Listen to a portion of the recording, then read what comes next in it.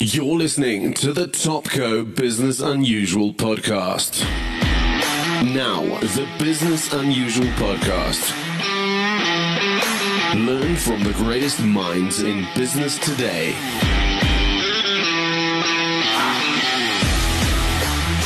Interviews hosted by Ralph Fletcher. Learn how to improve business, get tips from industry leaders, and be motivated by real-life experience. Topco Business Unusual. Hey guys, thanks for joining us today on this podcast. I just wanted to go through and just explain our goal of the Business Unusual podcast and really what we're trying to achieve at Topco. We're looking at helping organizations within South Africa and seeing how we can grow and do more business. And the way that we see that we can do that is by putting you in touch with those organizations that are shooting the lights out, those organizations that are blowing up their sales through their customer service, through innovation. What we've decided to do is to obviously, share these insights, these critical interviews of these business leaders from Africa and around the world. And we do that through these podcasts, through our newsletter, and through our summits and awards. For us, we're about introducing you to a trusted network of great companies in Africa. So guys, go to the platform, look it up. There's some great podcasts, there's some newsletters that you should be part of, but there's also some great events that you should either be looking to get involved in, and if you're needing help being introduced to someone, hit me up. Thanks guys.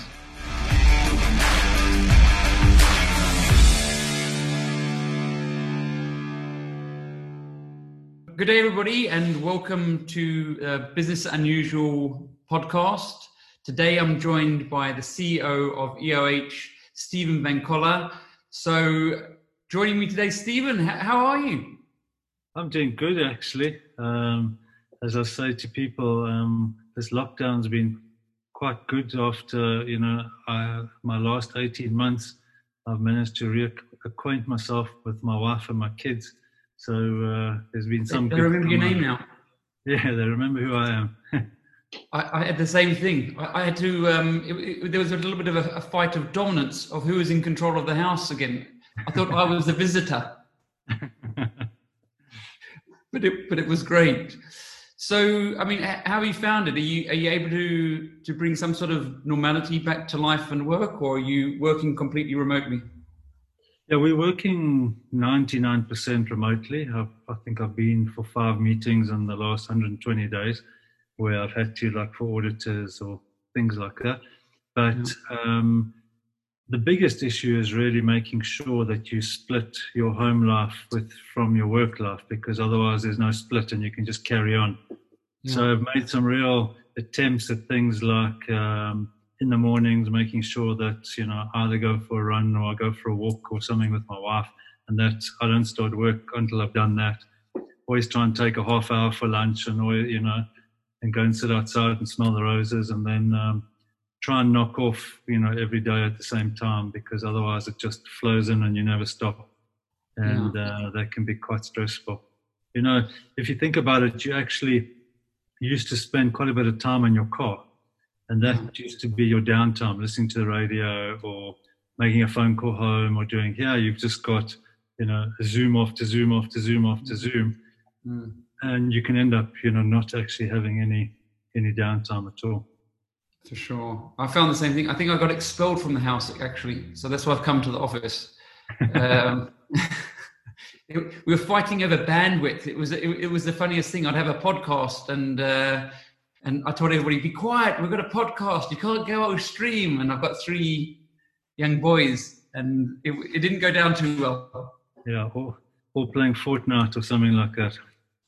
Yeah, my youngest tells me he wants to be a gamer. His career choice is now he wants to be a gamer, and he shows me videos of kids who have made it in gaming, and I'm trying to deal with this. Every kid's dream, for sure. I say, go read a book. They don't want to read books. So things have changed. And in terms of the business, because obviously you've brought a little bit more discipline into your personal life, recognizing that. What have you seen some of the challenges with the business side of things through COVID? It's been very interesting. There's been a few things. Obviously, one, when you don't have human contact, you've got to make it. So the communication thing has been absolutely critical. I mean, we used to have a once a month sort of team, broader team call. I started doing once a week with the whole team.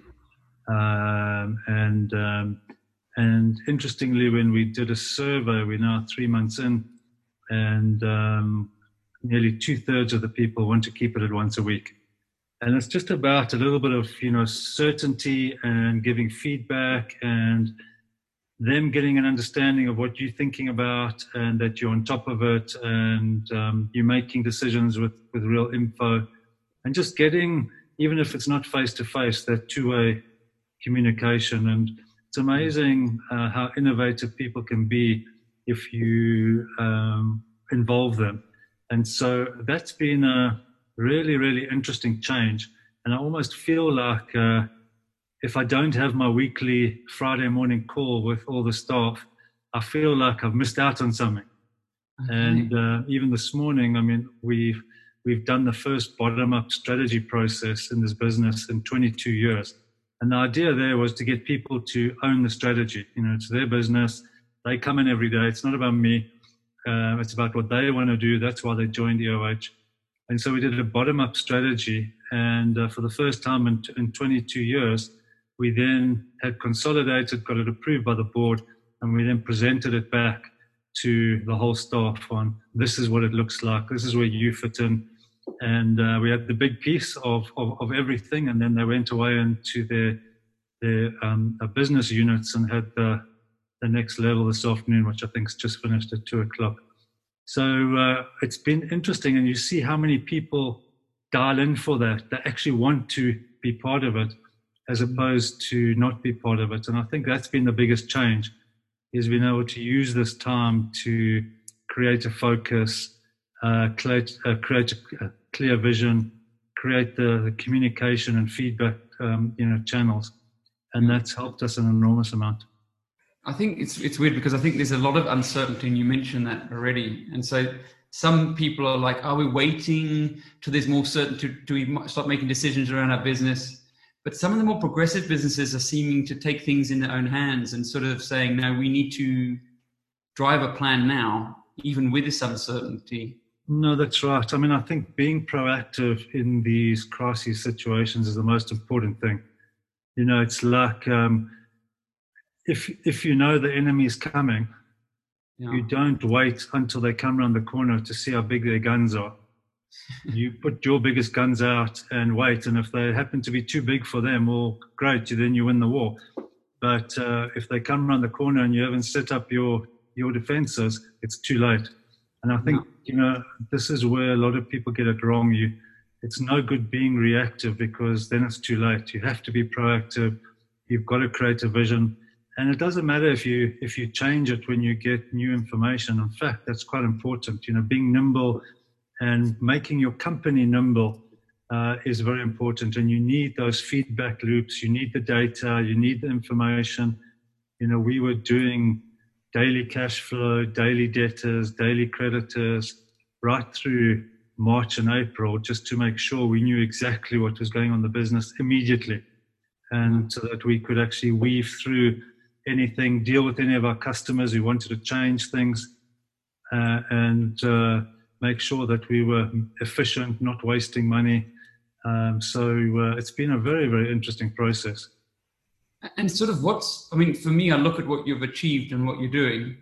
And since COVID, your share price has been going up nicely. And I know that sustainability is a big push for you. But I mean, where are you leaning into for your inspiration and your insight? Is it your experience in the challenging world of business you've had before? Or is there people or examples that you look to? Yeah, it's a few things. One thing I've learned over time, and I do think this is the 10,000 hours that anyone in my position needs to have, because when you get into these situations, or even into our situation we found ourselves last February, you need to fall back on let's call it, for want of a better word, process, and you have to trust the process. You can only trust the process if you've been through it before. I've spent my life either building or fixing. And one thing I've learned is that in times of difficulty, don't think you can do it yourself. The best thing you can do is go and speak to as many people, listen to as many people, and then take the bits and then, execute on it. So we were a little bit lucky in a way that, we had a year to practice. We were thrown into crisis last year around 10th of February. And it was quite frightening because if you didn't move fast and you didn't get things wrong, the whole thing could, collapse in a heap. And when you've got, 8,500 employees and really good businesses, that would be pretty tragic. So, we went around sorting things out. And in all those cases, you go and make sure you've got good people around you and you speak to them and you listen to them. Secondly, always get bottom-up feedback. The people at the coalface know a lot more than you do, and work through that and share the problems. And then you always have to have one or two mentors that you can go and put the situation to and see how they react to it. So the best way is to go and ask rather than tell, and get as many people involved in shouldering the burden. Otherwise, it does get very stressful. And do you see leadership has changed in the last 6 months or the last couple of years? Are you seeing a shift from sort of how you led before to now? Is there a difference, or what you expect leaders? I don't think I've changed my leadership style. I've just got more comfortable with it, if I can put it that way. I trust it more because I've used it, this almost decentralized information approach before. I see leadership having changed largely because of the digital world, and not everything's face-to-face anymore. There's a lot of social media. People have a lot more information before, whereas before you sort of built it up as you grew and you got older. But now everyone's got information. It's the wisdom bit that's not ubiquitous.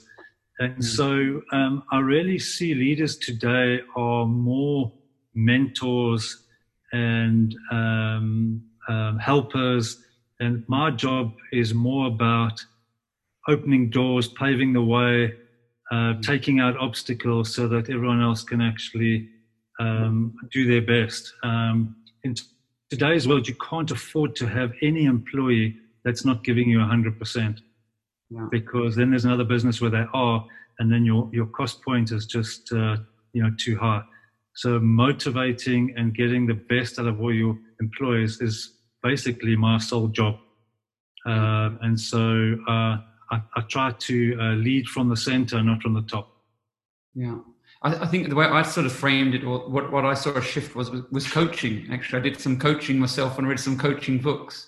And I actually found it really alien at first. I've really struggled because before I was so clear in what I thought needed to be done. And so for me, it was really a difficult adjustment, but something I've been working on for probably 5 years now, maybe a little bit longer. Yeah. I see that as almost like that mentoring, coaching, trying to... Correct. It's exactly right. It's the whole comms bit, trying to work through problems with people, helping them do it rather than just doing it yourself. The whole command and control or the hierarchy is dead. It's gone. If you try and manage like that, you're just not going to win in this world. I think having young children early and having teenagers now also helped me, because I realized what I thought was best for them as well. And I loved them dearly. And I realized some of the things that I was trying to do, or like go study or do this, it's in your best interests. And the behavior was the opposite of what was. So I realized that human behavior of people only change if they want to. And so it's about tapping into their purpose. And are you finding that common purpose is a big part of the plan, sustainable plan? Yeah, I think it's really important to give people a vision. And, once again, we were lucky in that we started last August, after that really gut-wrenching, embarrassing situation where they all had to, go home and say to people, I work at EOH. I remember being in the ENS offices, and I bumped into a lady who used to work with me at ABSA, and she came up, "Hello, Stephen, haven't seen you for ages," gave me a big hug, "How are you doing?" And everything. And I said, "Yeah, no, I'm doing fine." She says, "Where are you working?" So I said, "No, I'm at EOH." And there was literally a 20-second silence because she didn't know what to say. And then she said, "Oh, Dory, you'll do a good job." And she ran off, And I just imagine the people that had been working there for 10 years. This was their pride and joy. It was once the darling of everything. And all of a sudden we were, the worst of the news. And so the most important thing was to get some of that excitement back. So we did a exponential organization session in August last year, and we got the top 300 people and some of the youngsters, and we put them in a room and we went through the process. It's a very interesting process. It's a really different way of thinking, and we put all our bits and pieces together. And what was interesting is I've done it 3 times before with different businesses. The difference here was not the ideas. The ideas were very similar that came out. The difference was I had a group of people who knew exactly how to execute it because that's what they are. They're IT specialists. And that for me was fascinating. And that gave me a real big excitement that actually we can do something great here. And then we worked with sort of top 60, and we came up with what we felt was a structure that would work and would enable the business to bring it all together. And then in the end of Jan, we brought the top sort of 400 together again, workshop through it, came up with the final idea, and then we ran a whole series of workshops that we nearly didn't do because of COVID. And we decided actually we're going to try this process on Zoom or on Teams or whatever, and it'll give people something to focus on and do. And it was the most amazing process. And so we now sit having done a bottom-up strategy for the first time in 22 years. People feel they own it. And it's quite exciting. I use the Lego blocks analogy. We probably the broadest RCT business, end-to-end business in this time zone. But our problem is that we had these boxes of Lego blocks or RP, but they were in different rooms, and no one could go into a different room. So if you had the car, you could only build the car. If you had the boat, you could only build the boat. And actually what you needed to do was put them all together and build the amphibious car that could go on land and on sea. And this is what the process has done. And it's really opened people's eyes up to what the cross-functional BU solutioning for customers can be. And it's also allowed us to share customers across these BUs. So all of a sudden, you've now got the ability to sort of build anything. So we were 272 speedboats with no two-way communication. We're now going to be sort of 30 frigates that can go at their own speed, but are working together in a pattern and absolutely are communicating. And this is the beauty of where we're going now. So it's quite exciting. We brought Salim over, the author of Exponential Organizations, to Africa Tech Week about a year ago. So I did a podcast with him at the beginning of lockdown as well. But we brought him and his whole team to South Africa for that. So I studied it greatly. I'm a big believer in exponential, and I'm probably the same as you. There is always a way. It's just finding that way. There's always someone who's making things work. It's always understanding. So we had Tony Saldana. I don't know if you know Tony, but he worked with Salim at Procter & Gamble. Yeah. So I got him on the podcast with Salim to talk around what they did as well. But I think when I read the book, Exponential Organizations, I remember reading it because I actually went to a summit about 5 years ago for all the top media organizations in the world in Toronto. And there was a CEO of CNN and all these organizations. And they're basically saying the media industry is being disrupted by technology. There's no silver bullet anymore. There's no way. It's just test and measure. And so I left there sort of, I don't know, almost like, oh dear, we've got some challenges. But then I read Salim's book, and it was actually, no, there is a way, and there's a very clear process to how do you develop these exponential organizations. So I tell people, they all go exponential, what a load of nonsense. But actually, I just say to them, don't think about exponential. Think about it as a different way of thinking. Yeah. And the reason why they talk about the 10x is because if I say to you, in the next 3 years, I want your business to be 10 times bigger, you can't go back to what you used to do and just make it a little bit better. You've got to start from scratch and rethink everything you're doing and find different ways. And when you learn how to think differently, suddenly you see lots of possibilities, not lots of problems.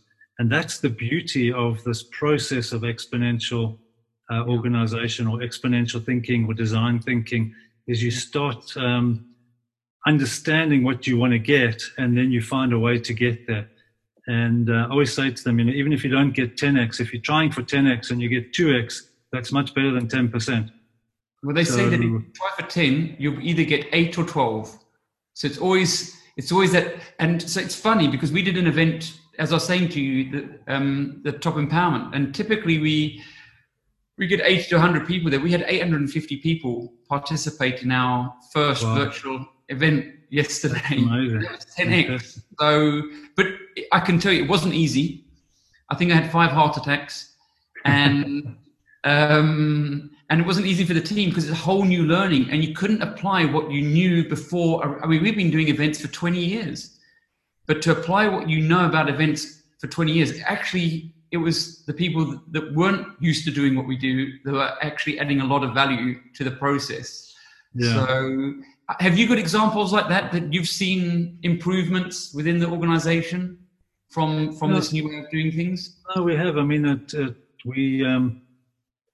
when I arrived, one thing was found out that we had about 110,000 square meters of empty property. And it was because we'd bought a lot of businesses, and often they have extra space and everything. I mean, 110,000 square meters is like half of Sandton City that you're paying for, the rates, taxes, connectivity. 110,000. Yeah. It's astonishing, eh? It's ridiculous. And so I challenged the team to just rethink the way we work. And basically what I wanted them to set up was like WeWork space, but our own WeWork space, so that you didn't, if your office was in Fourways and you lived in Pretoria, well, you didn't have to come into Fourways every day. You could go into one of the other 40 EOH offices, use the printer, use the Wi-Fi, whatever you had to do. So you just saved more time. And it was quite interesting. The team went off and we did a few tests with new sites, and we totally underestimated the volume of people who would want to use the new places, firstly. And then, secondly, the team's come back. I mean, we've closed over 40 buildings, and we've saved about 90 million rand annually on an annual basis. I mean, that's just like astonishing money for a company that runs on a 10% EBITDA margin. I mean, that's like R1 billion worth of revenue I have to make to cover that cost. And you speak to any salesman, getting R1 billion worth of revenue is like a huge task. And so it's quite interesting when you give people a vision and let them go and solve. They often, as you said, they do more than the 10x. They end up with 12x. Yeah. And this is what's happened. And through COVID, we're even getting better at it now, because we've realized how much people can actually work remotely. And therefore, we can go even a step further than we had originally. We were sort of going for this hybrid work situation to give people flexibility. My big thing as a parent with lots of kids is that, I want the norm to be that people work from home. Yeah. And I want the norm to be that if you want to go and watch your kid do sport in the afternoon or a recital or something, that's the norm. You should do it. And if that means you work at 8 o'clock at night, well, that's fine. Just organize your day around that. The problem is when you're always going into an office, there's a guilt thing. People think they have to be there at 8 and they must stay there till 5, and you get a massive inefficiency, and then you get these work pressures, if I can put it that way. Whereas if you almost had a policy where we didn't really have hours, you just got to deliver. And also there's no leave policy. If you want to take off. Just get your work done. Don't let your customers down.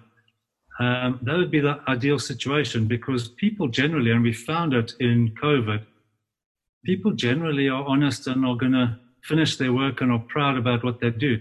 There is the small minority, but what's interesting when you're on VCs and you're not going to office, you very quickly find out who those people are who are just perennial meeting sitters because that's how they get paid, but they end up doing no work. Yeah. And so it's been a very interesting process, and I'm quite excited about that going forward. I found that analogy actually with my children. When it came to exams, they had to self-moderate themselves for these exams. And always the fear when we were growing up is everybody's going to cheat. Yeah. They said they didn't, but it's weird because I think they want to put their best foot forward as well, like you're saying. I think generally people are good, and I think we need to, that's a perception that we need to drive out, and then deal with the people that aren't pulling their weight, as opposed to paint everybody with the same brush of mistrust. Correct. Are you seeing that as well? Are you seeing that? Absolutely. I mean, I think in this situation, the need for a manager to do it is less, because the community very quickly weeds out the people who aren't carrying their weight. Because when you're on a VC like this, all of a sudden they say, okay, you do this, you do that, you do that, and they divide the work up and they all go away. They come back, 5 days later, and if you haven't done your bit, you've let the whole team down, and you'll get told very quickly. So that's the first thing. The second thing that was interesting for me is that, I've always encouraged people not to travel because it's expensive. You're also away from home. You waste a lot of time. So if you have to be on Exco and VCN because you're in Cape Town, do it. The problem is that if there's only 1 or 2 people on the VC, it doesn't really work. Yeah. But if everyone's on VC, yeah, it works perfectly. In fact, it's brilliant. People are more polite. They push the button to raise their hand. You have a good discussion. And so, so you have to flip it to say that's the norm. Yeah. For people to go and sit together in a room, that's not the norm. So you're going to be odd people out if that's what you want to do. And once you get that new norm going, everyone's very comfortable with it, and they don't feel like they are being judged because they're not in the room or they haven't traveled or, something. And so you just think about your personal life. Suddenly you don't have to be in Joburg. You can actually go and watch your kids' thing or take them to school or pick them up, or it takes so much pressure off the whole situation, and you can be just as efficient. Are you seeing that? Are you seeing a more productive? Because ultimately what we're saying is we're taking the focus from time-based work, which is not necessarily the best way, to a productive and outcomes-based work. Yeah. Are you seeing an impact from that within the organization in terms of happier people? I mean, it seems that we're measuring success differently as well. So I think we're still going through the curve. I'm seeing massive productivity increases. I think we've achieved as a team in 3 months what we took 6 months last year to do, just because it's intense, it's organized, you've got certain time, when your deliverables are, and it sort of rolls through. The downside of it is some people are taking more stress, and I got one of our lawyers sent me something at 1 o'clock this morning, and that almost irritates me because I know they need to get stuff done, but you shouldn't be doing it at 1 o'clock in the morning. But so I still think there's a bit of stress in the system for 2 reasons. One is because I think people are struggling, especially when they're ambitious and they're trying to get ahead. In my position, I can't really get promoted, so all I've got to do is a good job, But for people that are still trying to move up and get, they tend to just do that extra piece of work. And I think they're working a lot harder and they're not getting these natural breaks in between. So we've been working quite hard on that. I mean, I've been trying to lead by example, take leave, tell everyone I'm taking leave. So don't phone me. I'm just going to sit at home for 3 days. And I try to only start any meetings at 9 o'clock in the morning so that it gives everyone just that, bit of break, have breakfast with the family, do some exercise. And try and lead with that example, because I do think that's the one stress in the system. The second stress in the system is that we are in quite a difficult recession. So there's a big chunk of people who will be worried about their jobs. And it's quite interesting. I mean, we did a survey and at least a third of my people were saying they're worried about their jobs. And I find that interesting because there's no way 1 out of 3 people are going to be out of a job. It's just not going to happen. So maybe it's at worst 1 out of 10. But yet 3 times those people are worried about it. And it's because of, you've got the need to look after your family and your kids and everything. So people do worry about it. So those 2 things are making it a bit more stressful. But I think as we get through it and it normalizes, people will enjoy it. I mean, the survey we did as well, 50% of my people said they never want to go back to an office. 35% said they'll do hybrid. And only 15% said they want to go back to the office. So already people are seeing the benefit of this flexible, working arrangement. And so I think as everything settles down and we get a rhythm and people see the sustainability of everything, and we get through and we come out of this lockdown, I think it will normalize. And I do think you're going to see a very different work-life balance coming out. And I think it's incredibly important.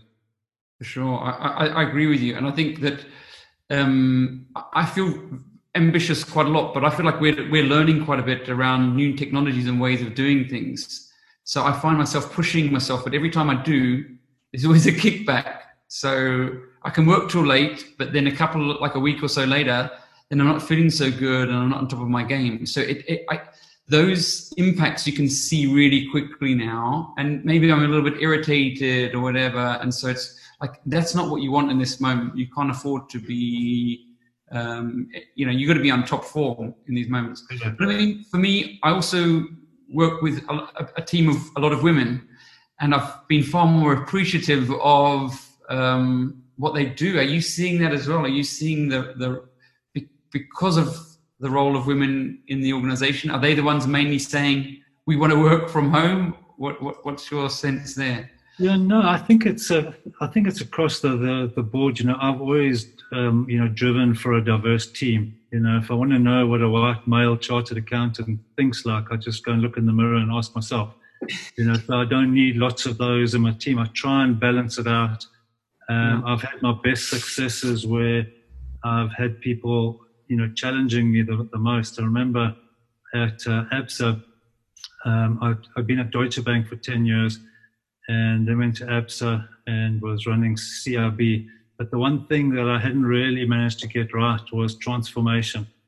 I tried a few things and I'd failed, and one tries to rush it or doesn't try and understand it. And so I took the leap of faith and went and hired 2 people that were very different to me, with one of them being Phakamani Khadebi. I don't know if you know, he came out of National Treasury, was the DDG there, then he went and turned around Land Bank, and then he came and joined me, and he was just such a different person. He used to come in my office, he used to sit down, and we'd have debates. And he just thought very differently to me, but he was passionate about it. And so he had a lot of energy around him. And I learned so much on how to do it differently. And we started making big strides into really getting it right. And it was very interesting. When I left there, I think we had 35% women and something like 65% black on the expo of a big 12 country bank. and all of them there on merit. There was nobody there who hadn't earned their stripes to get there, but it was part of a process, and I needed to understand that emotionally to be able to get it. And so diversity is really important in your management team, and that also creates a balance, and you start seeing the different stresses on the women in the business as of the men on the business, and you start getting that balance. But I think just about everyone that I've spoken to says to me they just love the fact that they don't have to do so much travel, being able to reconnect with their family. I think not having to get up at 6 a.m. to take kids to school as well has also made a fundamental difference. So I think schools are going to have to also fundamentally change, because they're part of the problem in a way. Yeah, it's funny how we're looped in. I realized it as well. So we're looped into waking up for the schools, and then everything sort of dials in on that. Yeah. And I agree with you. It's like, how do we shift to a good way of working where we feel good, we're energized, and then we do our best work. We're not under stress. We're living that life. But I mean, diverse thinking, it's quite a revolutionary thing now in terms of looking for people who actually actively are different to you. I mean, a lot of organizations are prioritizing this as a sustainable tool. I mean, is that a priority for you as well to it's an absolute priority. I mean, I just look at it more from a business requirement thing. Imagine in South Africa, for example, let's just use the extreme, that and this example is not from so long ago, is that I only go and hire chartered accountants for the banking business. And I remember when I started in my first banking job, we were 70% chartered accountants.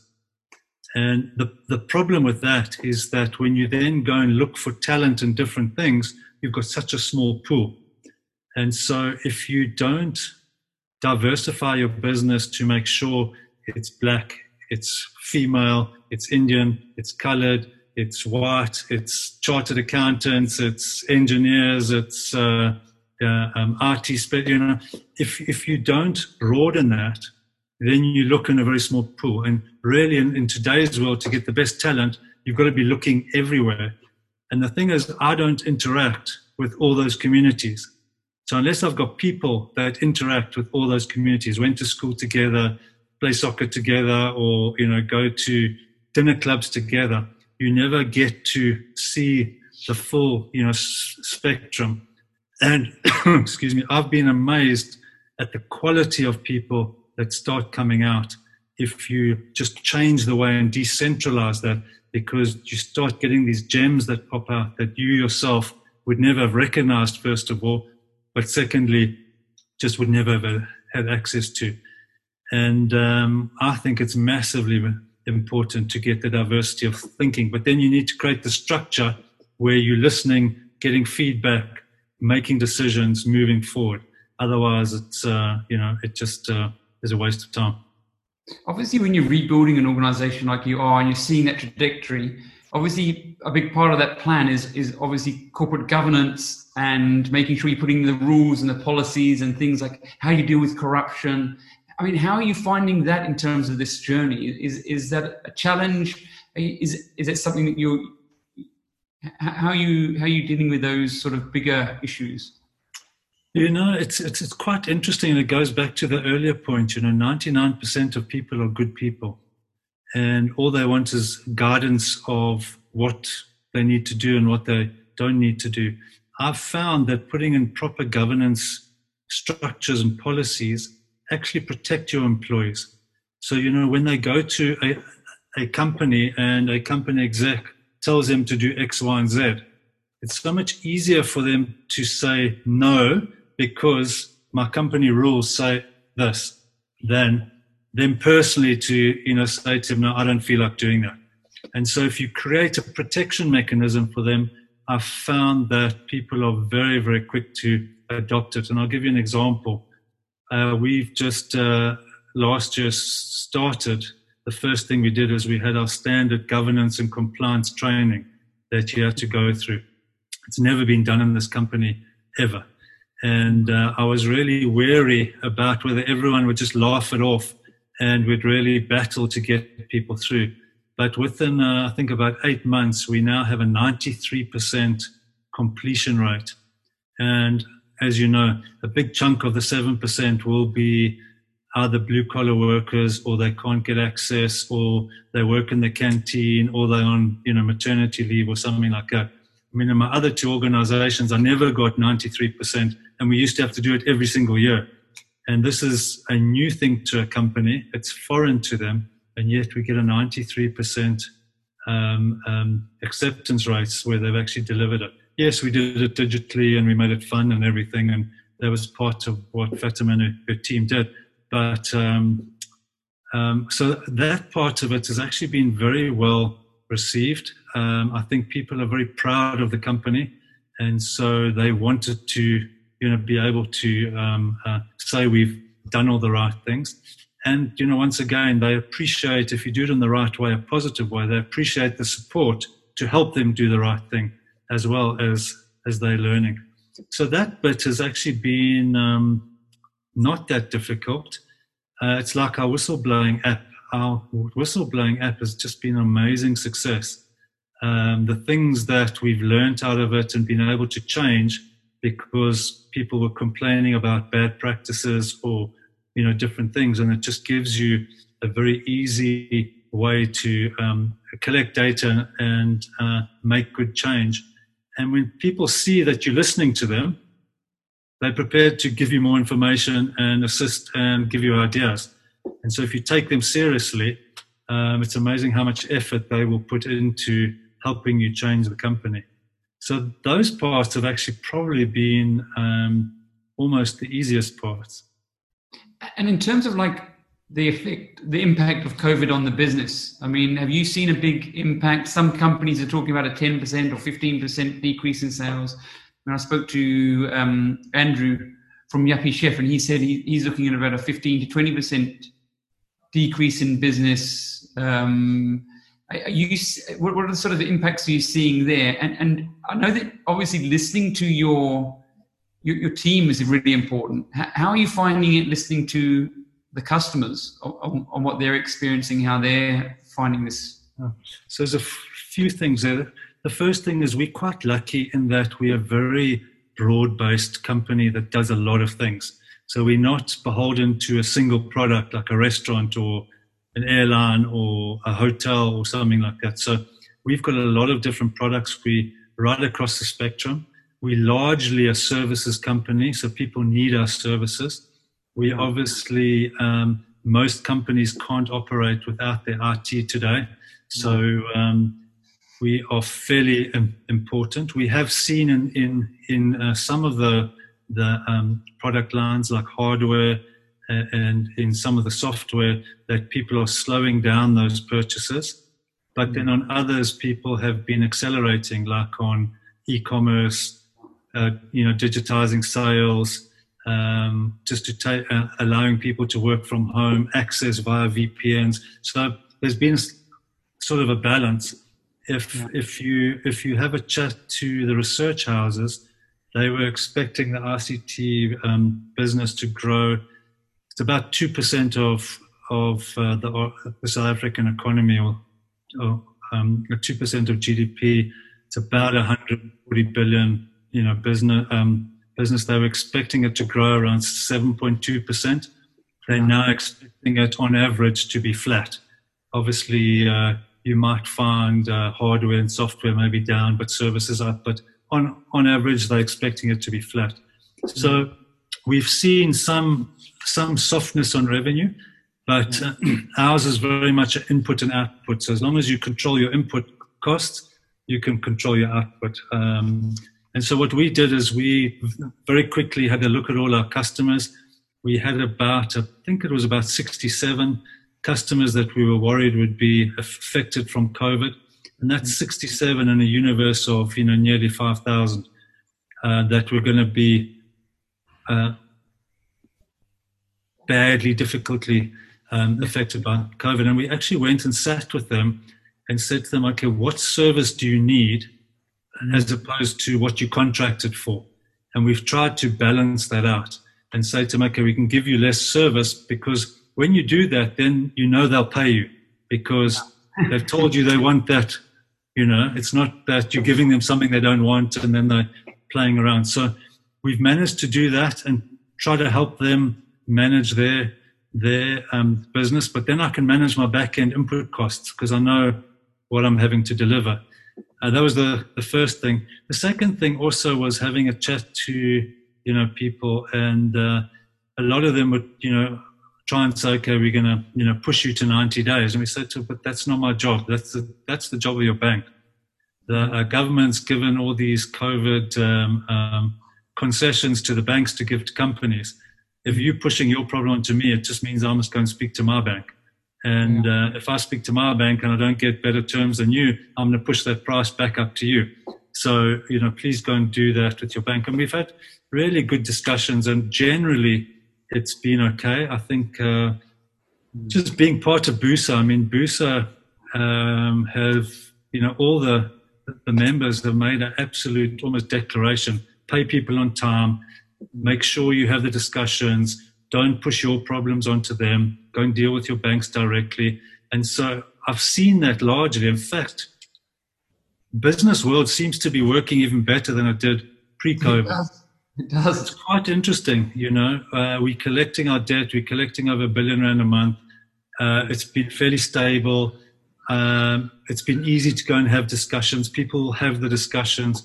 It's been more collegiate and less acrimonious, which has been very interesting for me. So, yeah. And are you, some of the organizations that we're seeing, so like it was interesting, Vodacom and Discovery tied up and sort of did this joint venture where organizations are like collaborating. Are you seeing that now as well, like collaborating with your customers and collaborating with maybe not competitors, but other organizations in different fields? Yeah, I've seen more of new requirements coming out and having the discussions, almost the solutioning discussions with customers around how it would work. And there does seem to be a bigger discussion happening around risk sharing. Let's do this together and we'll give you some of the upside so you get access to their customer directly. We've had a few of those. Those discussions are starting to happen more than before. And it's going to happen. This just might accelerate it a bit, which is quite exciting. Yeah, I think so. Like you're saying, is that the risk and reward being shared more than and partnering up. That's what I'm seeing really, as opposed to being a supplier or a client. We're partners now, and we're in this together. That's right. And so, what do you see as the future of? Where are you seeing some hot opportunities for the business? Where are you seeing a new focus? Is it things like AI? Is it, are there any machine learning, AI, those sorts of things? Or is it more, what sort of services are you seeing? Is it more training? I don't think anything's changed in terms of where it was going. It's just accelerated.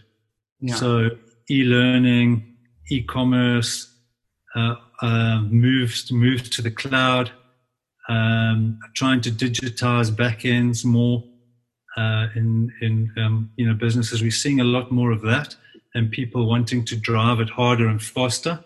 And I think that's quite important. But I think for me, where the real opportunity is going to be is in what we call this platform economy.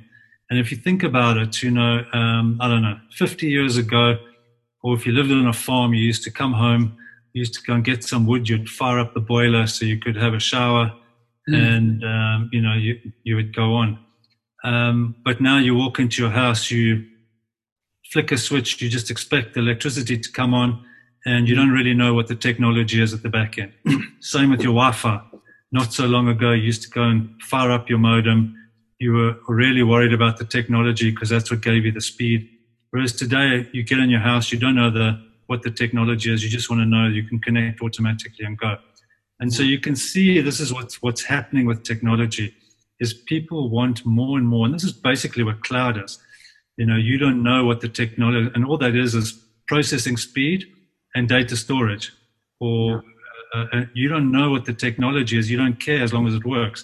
If you go on Facebook, You just want to be able to post some pictures and send them to your friends. You don't care what the technology is. And this is really what's happening with IT. And so the real trick going forward is, can you standardize platforms where it's 80% standardized and only 20% bespoke? And these are what they're calling these low-code platforms, where the core engine room is a technology you don't even care about, but it works. And then there's a middleware that sits on top that allows you, almost like the Apple iStore, you can go and put your app into the iStore that uses the underlying technology of an Apple phone, and it will create a new use case. And this is really what people are looking for. They're looking for solutions rather than products, because in the old days, you'd have to get all the products together and build your own car. Whereas today, you just want to get the car and it drives. You don't care which tires are on it as long as it stays on the road. And so this is really where IT is going. And so we need to take our IP and our clever stuff. We need to start putting it together in a way that it's industrial strength and people can just add on to it. Imagine if we had a standard e-commerce platform that did payments, did digital identity, and did data analytics as core functionality. Yeah. Every single developer, innovator, entrepreneur, that's the basis of business. Who you're dealing with. Yeah. Did they do a good job so you can like them or hate them, like Uber? Can you do payments both ways? And can you take your data and analyze it to have a next best offer? Yeah. And then you can build whatever you want to, whether it's insurance, lending, retail sales, restaurants. You can build a whole ecosystem around that. And I mean, that's just one example, but there's so many of those that you could build out. And this is really where it's going, and this is where we need to go. And that's why, being a services company with so many Lego blocks of IP, I think we've got a real opportunity here to, really take a big step forward. Because obviously now you can service one customer on multiple opportunities, really. So exactly right. Creates a massive revenue opportunity, and what's more important around it is that you end up over time, and we're seeing it. I saw it in the banking industry. Is the B2B world, the margins are getting squashed.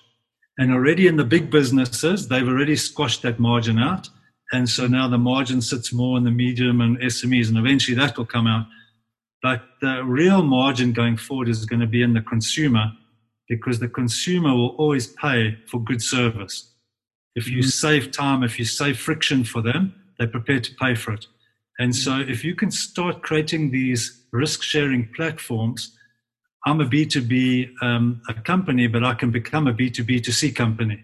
Yeah. And that's really, you start getting access to other people's customers, and then you need the scale. And this is how, Google works, or any of those other companies. Amazon is exactly the same. They were just ahead of the game. What I saw is this shift in our expectations as well, because we might be in South Africa, but people are engaging with things like Netflix. And it's that, how are they engaged, and what they expect from Netflix is that expectation is linked to any other engagement that they're doing through the internet. That's the standard. So it's almost like, well, then we need to build solutions and customize solutions to make sure that that ease of use, as you mentioned, that payment's easy, it's all integrated to, exactly right. That's exactly right. To this future. And I mean, what do you feel that as an organization you've learned from COVID? Because I think it's like they say, never waste a good crisis. No, correct. I mean, a few things I've learned is that, if you take people along with you with good ideas, you can execute them a lot quicker. And this being in COVID has forced communication, because you're no longer in this unreal world of just being next to each other, that it feels like, here you're forcing yourself to communicate. And it's allowed us to take some pretty chunky decisions quite easily, because people realize that in a crisis, if you don't change, if you're not agile, if you're not being efficient, you're probably going to struggle. And so they're far more accepting of very hard decisions. Like, we were, I think, one of the first companies in South Africa just to take salary cuts.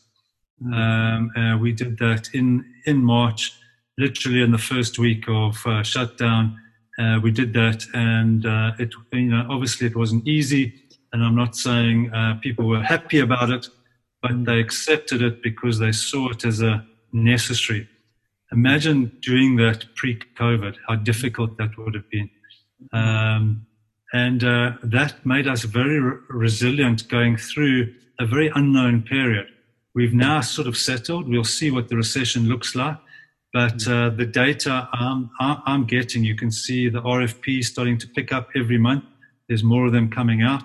Whereas in April, they nearly went dead because everyone went back into their excos and was, reimagining their strategy. But that's starting to pick up again. So you get a bit more confidence around the business. You're starting to see more wins, more contracts being signed. So you can start now getting a feel for what it might look like. And yes, it's not going to be like it was pre-COVID, but you can start now managing the efficiency around your business to make sure you can deal the new normal. And people have been so much more frugal. I mean, I found even in my own life, I've been so much more frugal, not wasting money because, you just don't know when it's going to come. And people in the business, I mean, the amount of money we've saved in the business, I set our people 100 million rand a month for 4 months target, and that was 10% of revenue because I just didn't know what was going to happen to our revenue. Well, they saved more than that. Without asking, which is, without having to push and what it's like when you do cost cutting. Everyone's got 1,000 excuses why they shouldn't do it. But just asking, putting some things out, people came back with some great ideas. Some of the cost will come back because, we will get back to travel and entertainment and that, but I think it's going to be much less. And it's been a fantastic experience, actually. Wow. And I mean, you mentioned something earlier, you said about speed. And I get this sense talking about exponential organizations, and certainly what Tony said to me, he said to me that he wrote the book about why digital transformation fails. And he basically put it down that 70% of digital transformation fails because one, a leader doesn't get involved. And the other reason is because they're too slow. So they don't have that runway, that aircraft can't take off because of that speed. Are you seeing that as well? Are you seeing that things are getting done quicker? And he also talked about frugal innovation as well, by the way, which is what you just spoke about. There's been a few things here. One is the speed of which people get things done in a crisis is just totally different. It's interesting how people are happy to do the MVP now at a real MVP, not this, I need a little bit of this and a little bit of that. They really come back and the solution. I mean, we've started having like 15-minute meetings. I've never had 15-minute meetings in my life. We have 15-minute meetings now, and there's 3 things we have to discuss. You've got 15 minutes and it's off, and it's amazing. People just go through, get it done, and move on. So that's been fascinating. The other thing that's been really interesting is when you encourage people to innovate what they come up with. I mean, when we first went in, I got the team together and we just talked about what are businesses going to need? What are our customers going to need? Go and speak to them, think about it, ideate it. And we ended up coming up with over 70 new products for COVID. And, some of them were old things, but we just repurposed them. That's also created a lot of excitement because people feel like they were allowed to go and do that. And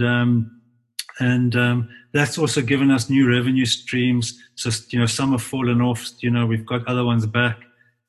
We've also got a policy of anything that we develop that's a generic company thing, we use it internally. So we'll implement it, use it, and see how it works, and then we'll start selling it. So we become our own guinea pigs and don't sell anything that doesn't work for us. So that's been fascinating as well.